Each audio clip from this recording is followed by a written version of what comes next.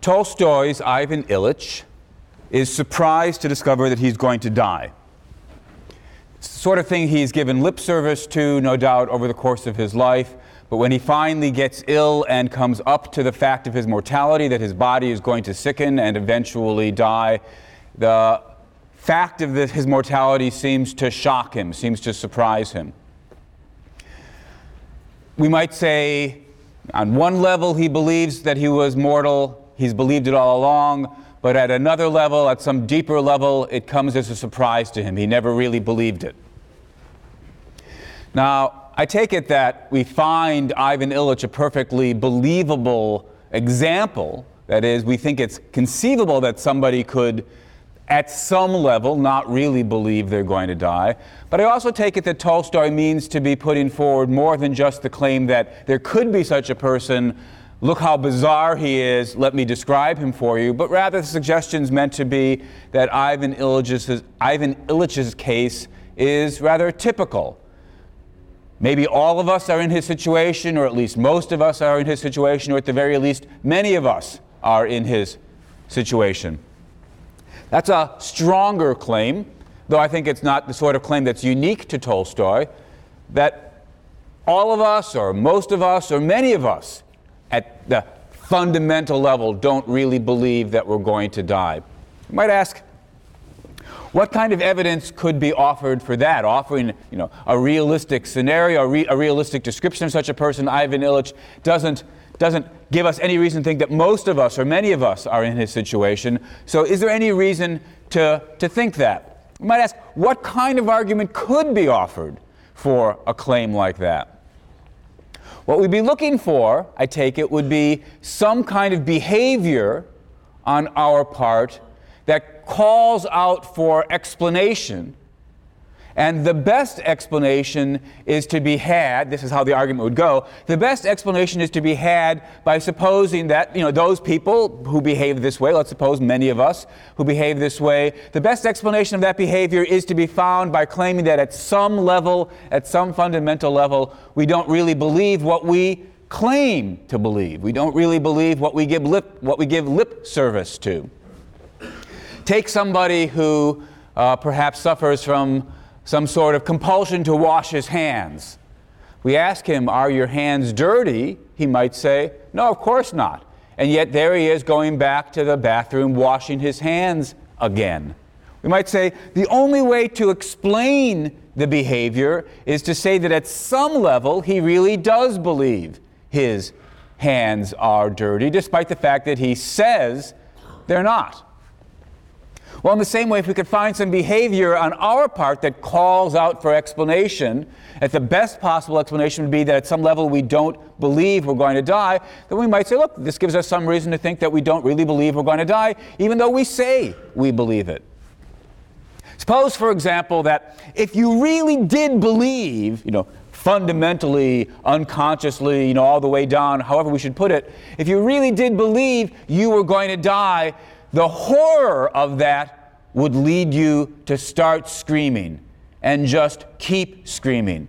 Of course, this example reminds us again of Ivan Ilych, who screams and screams and screams almost till his death. Well, suppose this was true. Suppose that suppose we believed, we had good reason to believe, if you really took seriously the thought that you were going to die, you couldn't stop screaming. But of course, nobody here is screaming, from which we can conclude none of us really do believe fundamentally deep down that we're going to die. That would be a good argument if we had good reason to believe the conditional, the if-then claim. If only you really truly believed you were going to die, you would scream and scream and scream. That's the crucial premise, and of course, we don't have any good, as far as I can see, we don't have any good reason to believe that crucial premise. Might ask, though, is there some other behavior, something else that should tip us off, could tip us off as to whether or not we really do or don't believe that we're going to die? Well, here's the best that I can do. This strikes me as the most plausible contender for an argument like this. As we know, there are people who have brushes with death. They might be, for example, in an accident and come close to being killed, but walk away without a scratch. Or suffer a heart attack and be on the operating table for some number of hours, and then, thanks to cardiac surgery, what have you, be resuscitated. When people have had these near brushes with death, it's easy to believe that the fact of their mortality is more vivid. It's more before their mind's eye. It's something that they now really truly do believe. And the interesting point is, many people who have this sort of experience, for whom their mortality has become vivid, they often say, I've got to change my life. I need to spend less time at the office and more time with my family, telling the people that I love them, doing the things that are important to me, spend less time worrying about getting ahead, making money, getting the plasma TV, whatever it is. Let's suppose that this is true of all of us, or at least most of us. When we find the fact of our mortality is made vivid, when we really, truly can see that we're mortal, then we change our priorities. Stop giving all the time and attention to trying to get ahead in the rat race and spend more time with our loved ones doing what's important to us. Suppose that claim were true. Well, armed with that claim, we might notice, well, look, of course, most of us do spend a lot of time trying to get ahead, trying to earn a lot of money. Don't spend the bulk of our time doing the things that we really, truly think are most important to us. Don't tell our friends, don't tell our family members how much they mean to us, how much we love them. What are we to make of that fact? Well, maybe the explanation is, although we give lip service to the claim that we're mortal, at some more fundamental level, we don't truly believe it. The belief's not vivid for us. We don't believe it all the way down. Well, this is an argument, at least it seems to me, that has some chance of being right. I'm not at all convinced that it is right, but at least it doesn't seem to be the sort of argument, unlike some of the arguments I've considered last time about, oh, nobody believes they're going to die because you can't picture being dead, what have you. This argument, I think, has some possibility of being right. It does seem as though people who have brushes with death change their behavior in significant ways. The fact that we don't behave in those other ways gives us some reason to believe that perhaps at some level we don't completely or fully or fundamentally believe we're going to die. As I say, I'm not sure whether that argument's right, but at least it's an argument worth taking seriously. Let me turn now to a different claim that sometimes gets made about death. This is the claim not that nobody believes they're going to die, that's the one we've been talking about for the last lecture or so, but instead the claim that everybody dies alone. This sounds like one of those deep insights into the nature of death. It's got that kind of air of profundity about it that philosophy's thought to have or aspires to have, that everyone dies alone. This is telling us something deep and important and interesting about the nature of death. Now, as it happens, this is one I'm going to be completely dismissive of. I think, as far as I can see, that the claim we all die alone, however we interpret it, just ends up being implausible or false. I give it such a hard time each time I teach this class that I'm often tempted to just drop it from the discussion altogether. Even though, if you've done the reading of the Edwards paper that I signed, you have a series of quotes from Edwards in which people say things like they die alone. I sometimes come away after this discussion thinking, why am I wasting our time? Nobody really believes this, that we all die alone. And last year I was virtually ready to drop it, and then, I kid you not, that very afternoon I came across a quote. I'll share it with you in a second. Somebody saying, oh, we all die alone. And then, I think it was 2 days later, a week later, I came across another quote of somebody saying, oh, we all die alone. Made me think, oh, I guess this is a common enough thought. So here are the two quotes. But I think once you start looking for them, you find them every place. This first one is from the folk singer Loudon Wainwright III from his song Last Man on Earth. Quote, "We learn to live together and then we die alone." All right, we die alone. Interesting claim. Seems to say something important about the nature of death. Here's another quote. This is from the children's book Eldest by Christopher Paolini, the sequel, of course, to the bestseller Aragon. Quote, "How terrible," said Aragon, "to die alone, separate even from the one who is closest to you." The answer given to Aragon, "Everyone dies alone, Aragon, whether you are a king on a battlefield or a lowly peasant lying in bed among your family, no one can accompany you into the void. Everyone dies alone." All right. As I say, this is a common enough view. Two quotes. Could certainly produce others. Everyone dies alone. The trick, the question we're going to ask is, can we find some interpretation of that claim under which, first of all, it ends up being true. Secondly, it ends up being a necessary truth about death.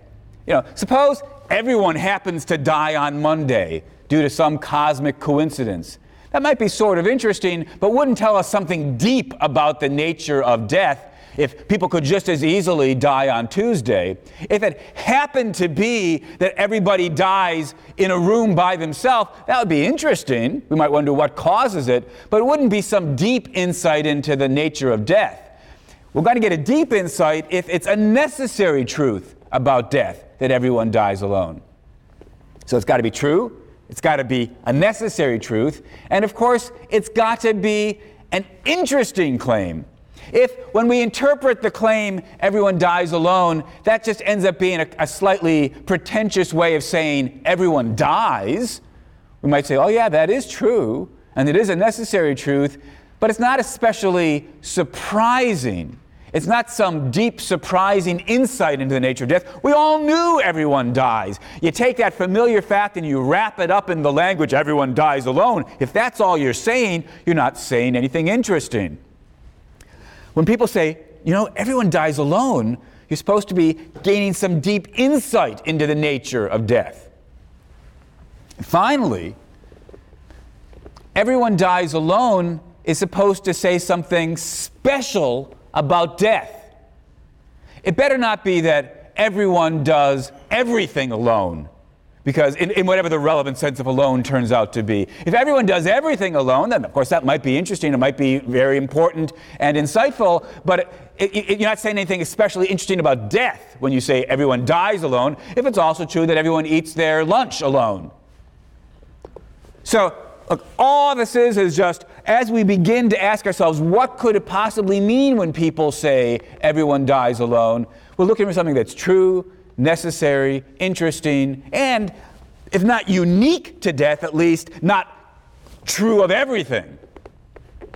I put these conditions down because, of course, what I want to suggest is, although the sentence everyone dies alone, the claim that everyone dies alone, is one of these things that people say, they're not really thinking very hard about what they mean by it.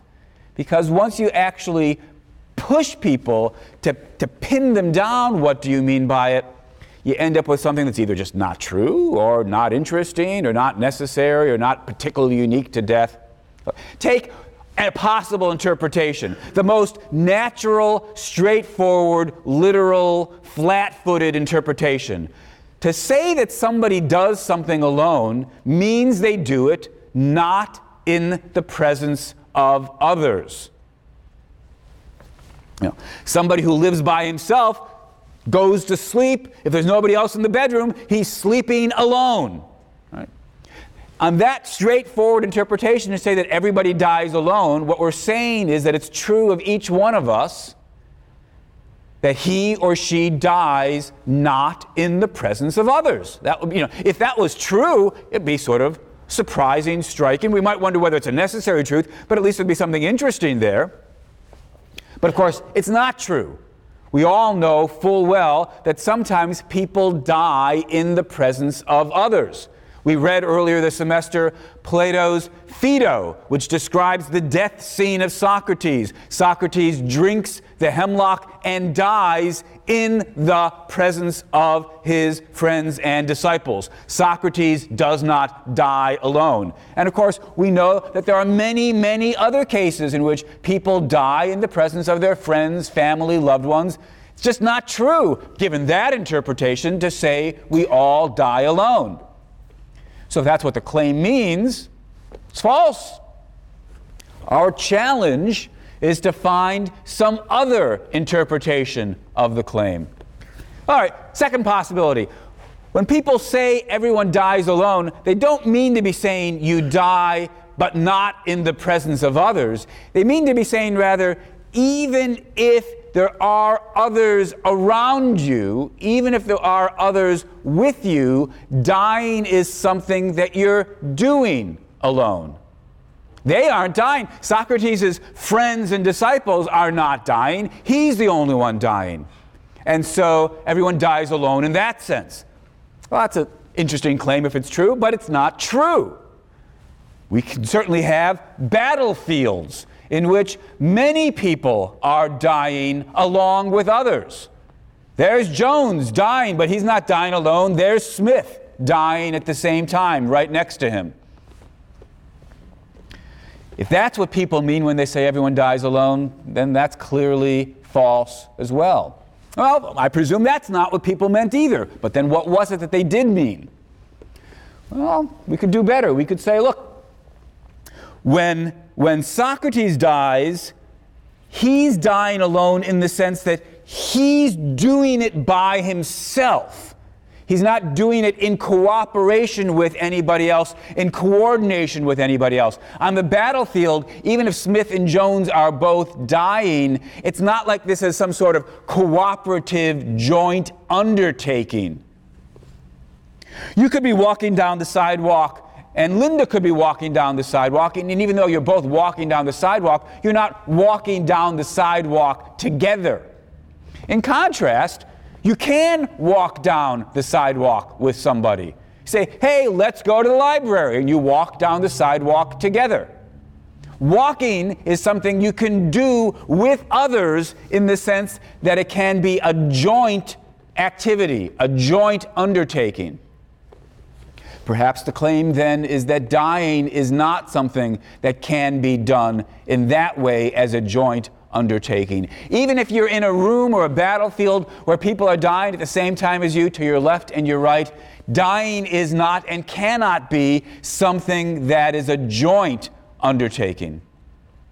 Well, that might be a proposal about what people mean when they say everybody dies alone. And if it is, all I can say is, again, it just seems to be false.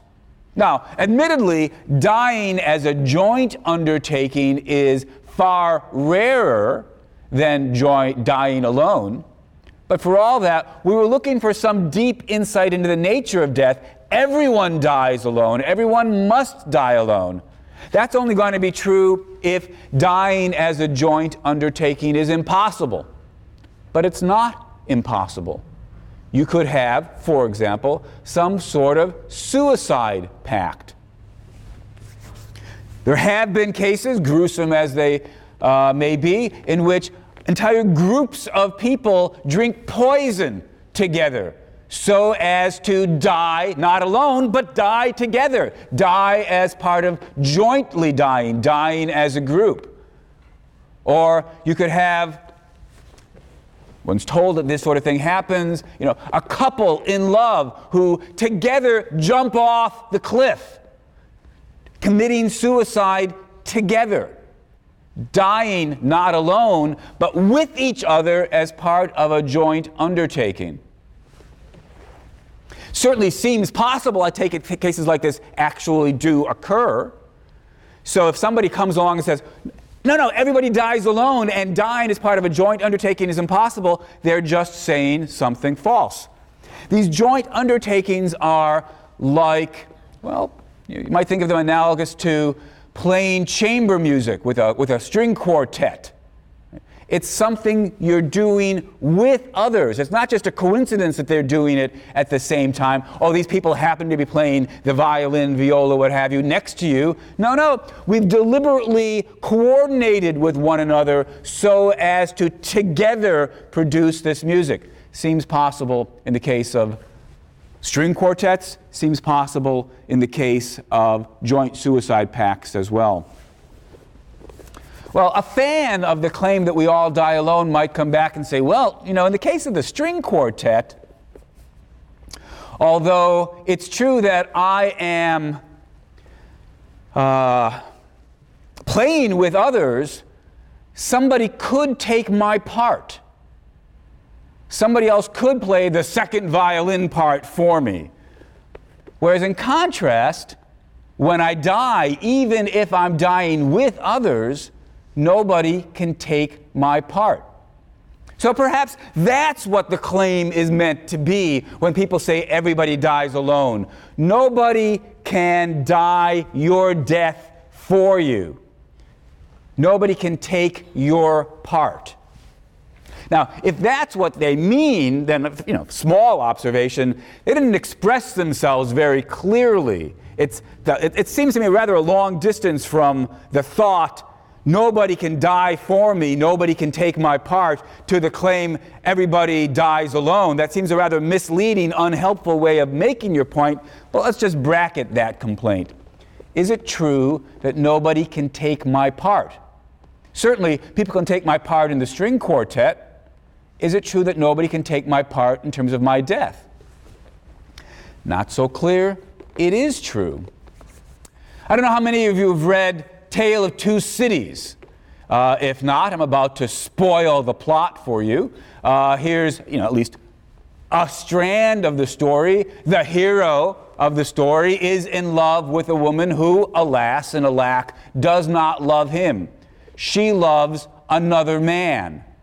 This other man, alas and alack, has been condemned to death during the French Revolution. Now, as it happens, this is a novel, as it happens, our hero looks rather like the other man. And so as the other man is being carted off to the guillotine to be killed, our hero takes his place. Hence the famous speech, "'Tis a far, far better thing I do today." Right? Our hero sacrifices himself so that the woman he loves can have the man that she loves.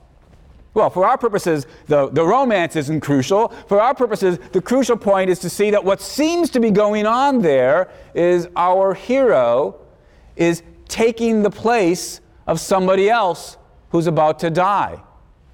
Just like somebody can take my place in the string quartet, it seems that somebody could take my place at the guillotine. In the American Civil War, there was a draft, but you could avoid it by hiring somebody to take your place, if you were rich enough. Well, you're in some battle, or rather, your troop is in some battle, and people are being killed left and right.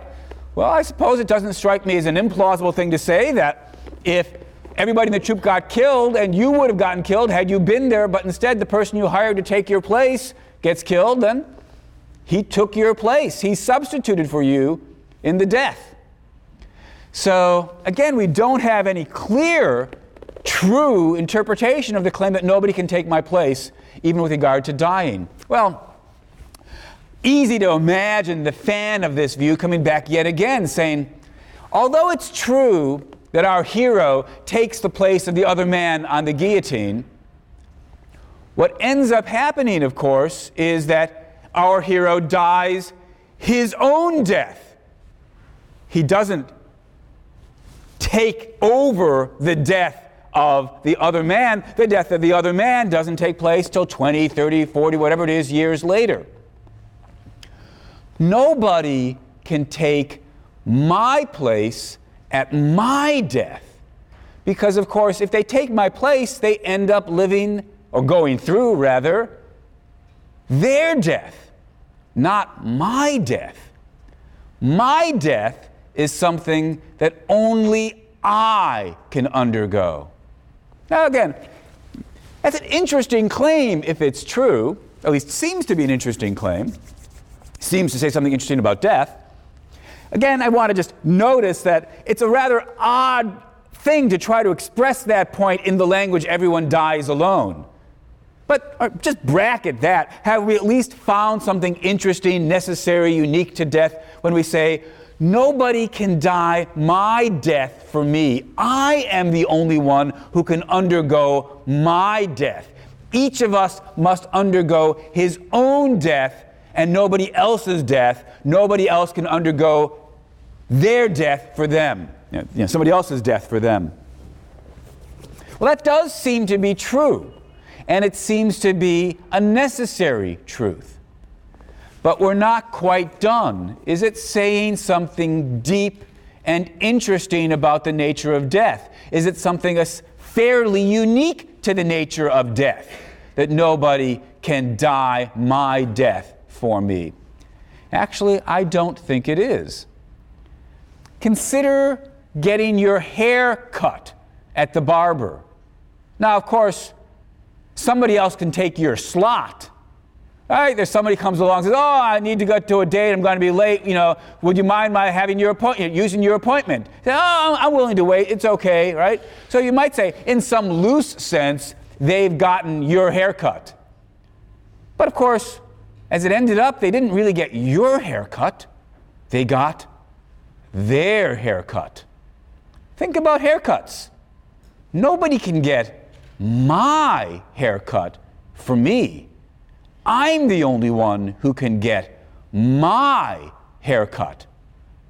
If somebody else tries to get my haircut, they just end up getting their own haircut. Of course, it's not just special about haircuts. Talk about getting your kidney stones removed. Nobody else can get my kidney stones removed for me. I'm the only one who can get my kidney stones removed for me.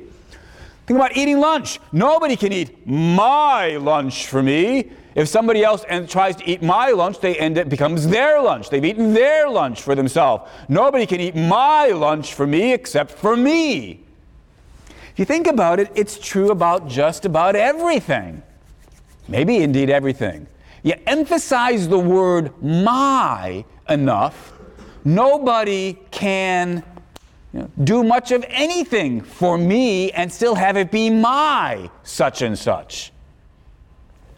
In short, even though it's true that nobody can die my death for me, this isn't some deep insight into the special nature of death. It's just a trivial grammatical point about the meaning of the word my.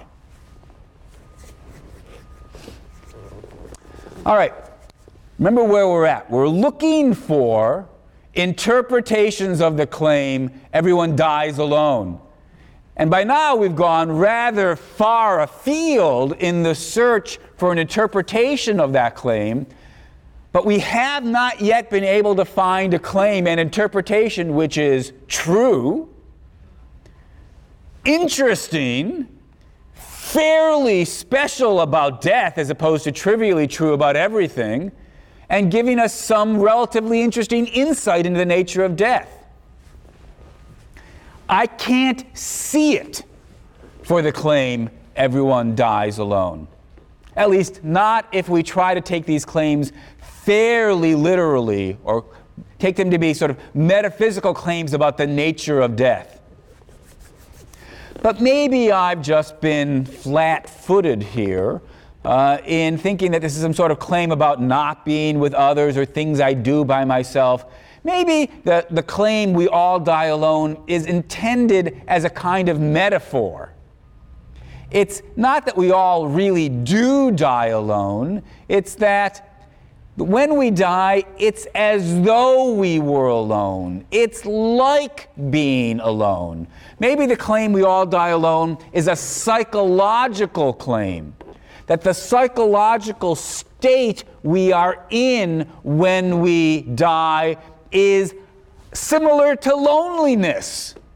It's similar to the feeling of being alone that we have in various situations.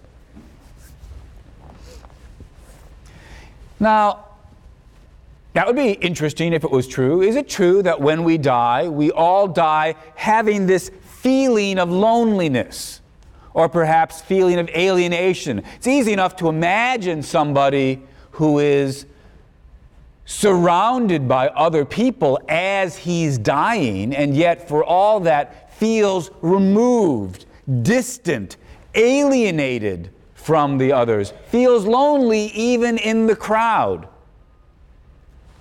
Is that true of all of us? Remember, we're looking for a claim that makes it true that everyone dies alone. Is it true that everyone dies feeling distant and removed? Maybe it was true of Ivan Ilych. Right? Ivan Ilych progressively grows more and more distant from his family and friends, who indeed remove themselves psychologically from him. He faces his death with a feeling of alienation and being alone. It's a metaphor, but still an important insight into his psychology. Question we have to ask is that true of everybody? Is it true that everybody dies alone in this psychological sense? Doesn't seem to be true. First of all, just notice the obvious point that sometimes people die in their sleep, unexpectedly.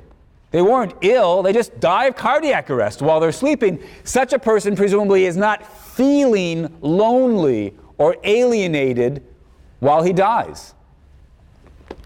Well, you might say, okay, what we meant was anybody who's sort of awake while they're dying dies alone.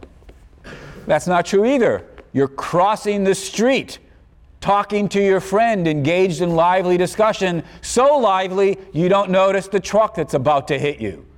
Truck hits you, you die painlessly and immediately. Well, were you feeling alienated and distant during your final moments?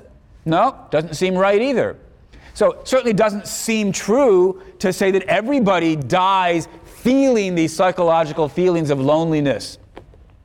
Well, maybe what we should have to do is revise the claim yet again. Everybody who dies awake, realizing that they're dying, facing the fact that they're dying, we all, of whom that's true, we all die alone as long as we realize we're dying. That would take care of the sleep case, that would take care of the truck case. Is the claim true then? It would still be interesting if it was true, even given those restrictions. But it doesn't seem true then either. Again, just recall Socrates. Socrates is engaged in philosophical discussion with his friends, knows he's about to die, he's drunk the hemlock, he's sitting there saying goodbye to everybody. Doesn't seem alienated, doesn't seem to be feeling distant and alone. It just doesn't seem true that everybody who knows they're going to die and is facing their death feels lonely. Another example of this is another philosopher, David Hume, whom we'll be reading end of the semester. We'll be reading his essay on suicide. Hume died, had an illness. He was quite sociable to the end. He used to bring people in to sit around his deathbed, talking about various matters with him. He was sort of cheerful and pleasant to the end. And there's, as far as I can see, no reason at all to believe that he was feeling lonely, feeling distant, feeling alienated from the people who were keeping him company. So the psychological reading doesn't do any better, as far as I can see. Well, maybe there's some other interpretation, and I invite you to reflect on the question. Is it true that we all die alone? Is there some way of understanding that claim where it's true, a necessary truth, fairly special and unique, if not altogether unique, at least fairly special about death, showing us some deep insight into the nature of death, as opposed to some trivial insight about the way the possessive first-person pronoun my works? I can't find it. So despite the fact that the claim we all die alone is one of these things that one hears, I think it's just nonsense. I think it's people talking without giving a moment's thought to what they meant when they said it. All right, where are we? For the first half of the course, we've been engaged in metaphysics, broadly speaking. We've been trying to get clear about the nature of the person, what we're composed of, so that we could then try to get clearer about the nature of survival and identity of persons, so that we could think about the nature of death, metaphysically speaking. What happens when we die? And as you know, I've defended the physicalist conception according to which all we are just bodies capable of doing some fancy tricks, capable of P-functioning. And details aside, death is a matter of the body breaking so that it's no longer able to engage in P-functioning. As we saw, depending on the particular details of which theory of personal identity you accept, the body view, the brain view, the personality theory of personal identity, we might have to say slightly different things about whether the death of my body means I no longer exist, whether we should distinguish between the death of the body, the death of the person, and so forth. But those details aside, roughly speaking, the following is true. When the body breaks, I cease to exist as a person.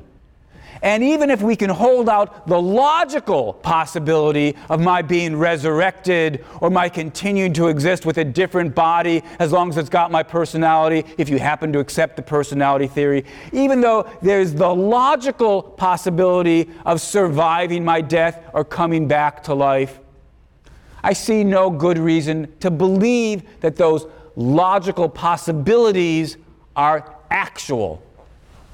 As far as I can see, when my body dies, that's it.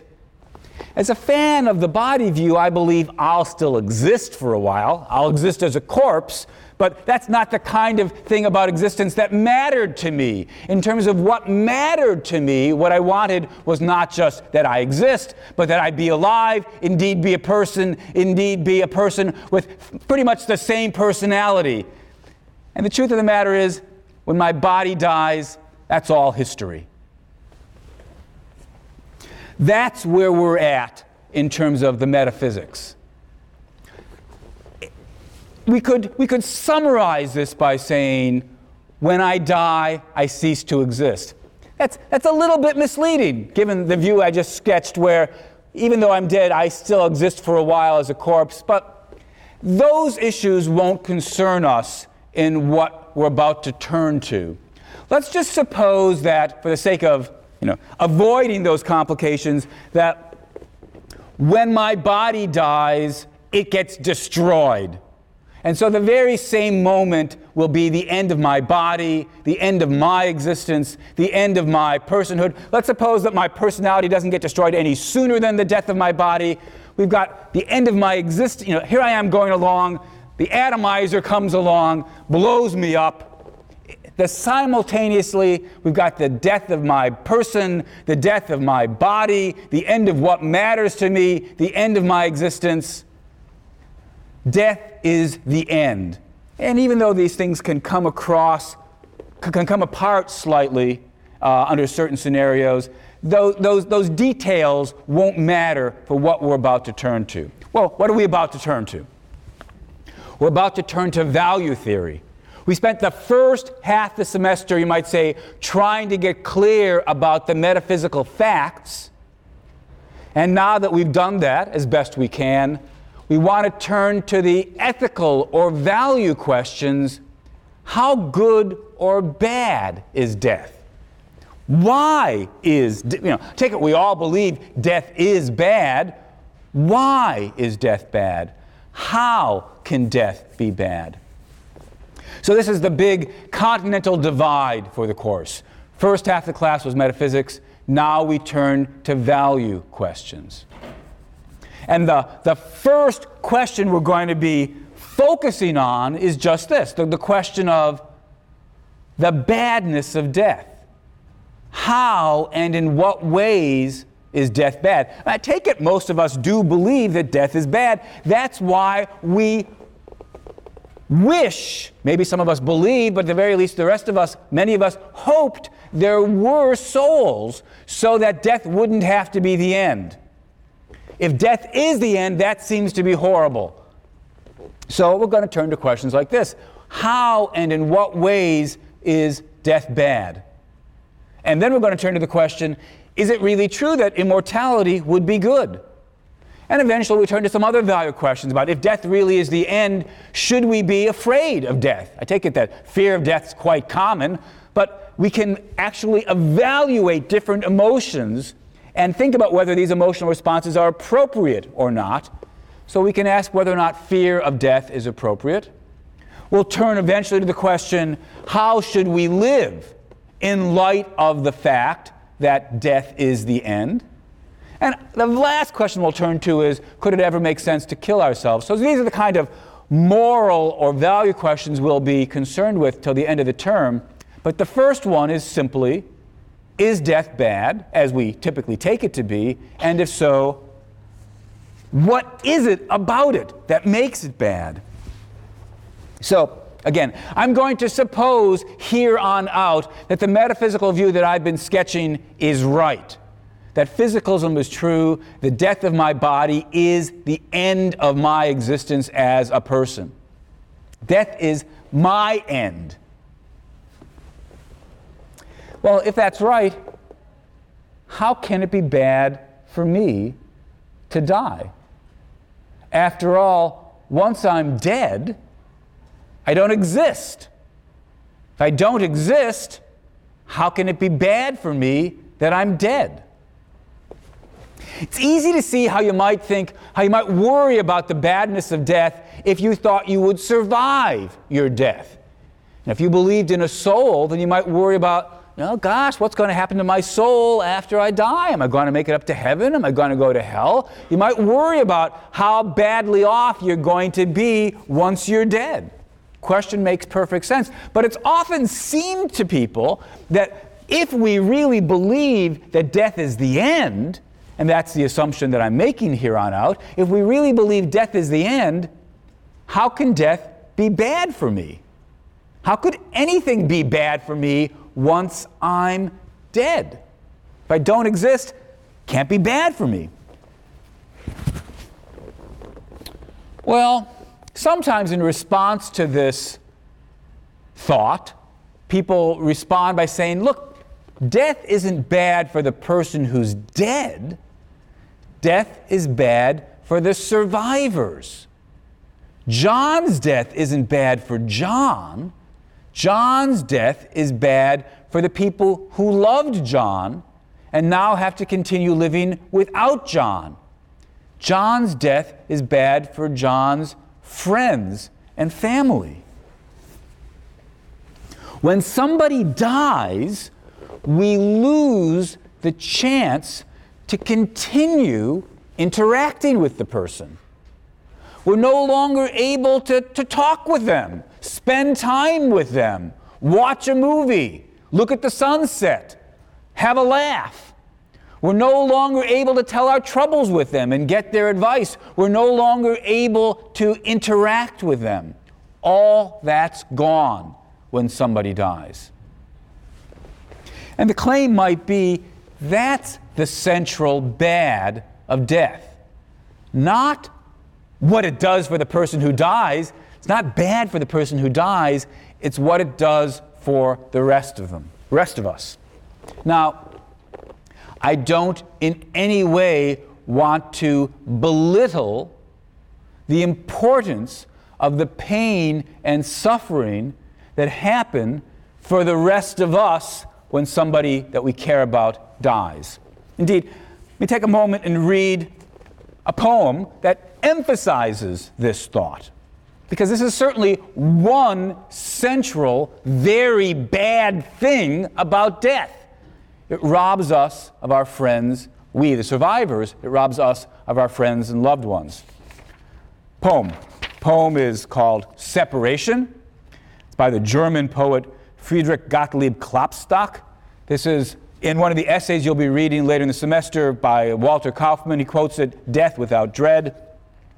Poem, as they say, is separation. You turned so serious when the corpse was carried past us. Are you afraid of death? Oh, not of that. Of what are you afraid? Of dying. I, not even of that. Then you're afraid of nothing? Alas, I am afraid. Afraid. Heavens, of what?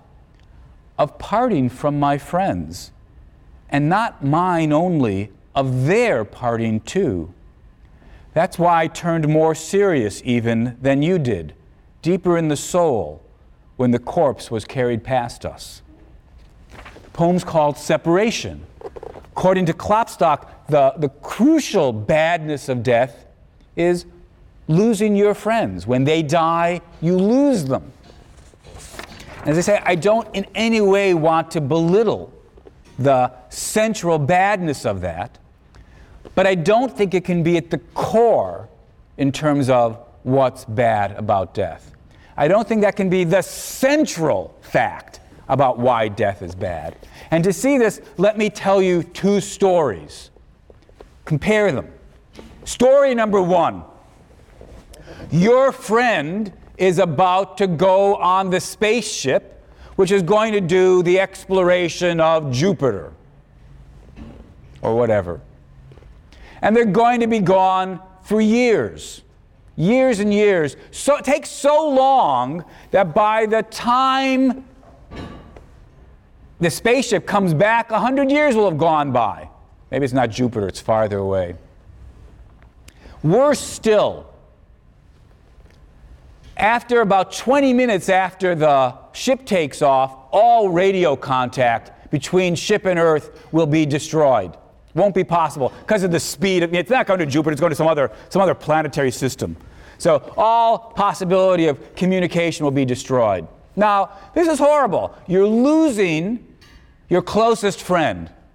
You will no longer be able to talk to them, share the moments, get their insights and advice. You'll no longer be able to tell them about the things that have been going on. It's the same kind of separation that Klopstock was talking about. It's horrible and it's sad. That was story number one. Story number two, just like story number one, the spaceship takes off, and about 15 minutes later, it explodes in a horrible accident, and everybody on the spaceship, including your friend, is killed. Now, I take it that story number two is worse. Something worse has taken place. Well, what's the worst thing? We've got, of course, the very same separation we had in story number one. I can't communicate in the future with my friend, they can't communicate with me, but we had that already in story number one. If there's something worse about story number two, and I think it's pretty clear there is something worse, it's not the separation. It's something about the fact that your friend has died. Now, of course, this is worse for me as somebody who cares about my friend, that he's died, but the explanation of what's bad for me in his having died is the fact that it's bad for him to have died. And the badness for him isn't just a matter of separation, because that we already had in number one. We couldn't communicate with him, he couldn't communicate with us. If we want to get at the central badness of death, it seems to me, we can't focus on the badness of separation, the badness for the survivors. We have to think about how could it be true that death is bad for the person that dies? That's the central badness of death, and that's the one I'm going to have us focus on. How could it be true that death is bad for the person that dies? That's the question we turn to next time.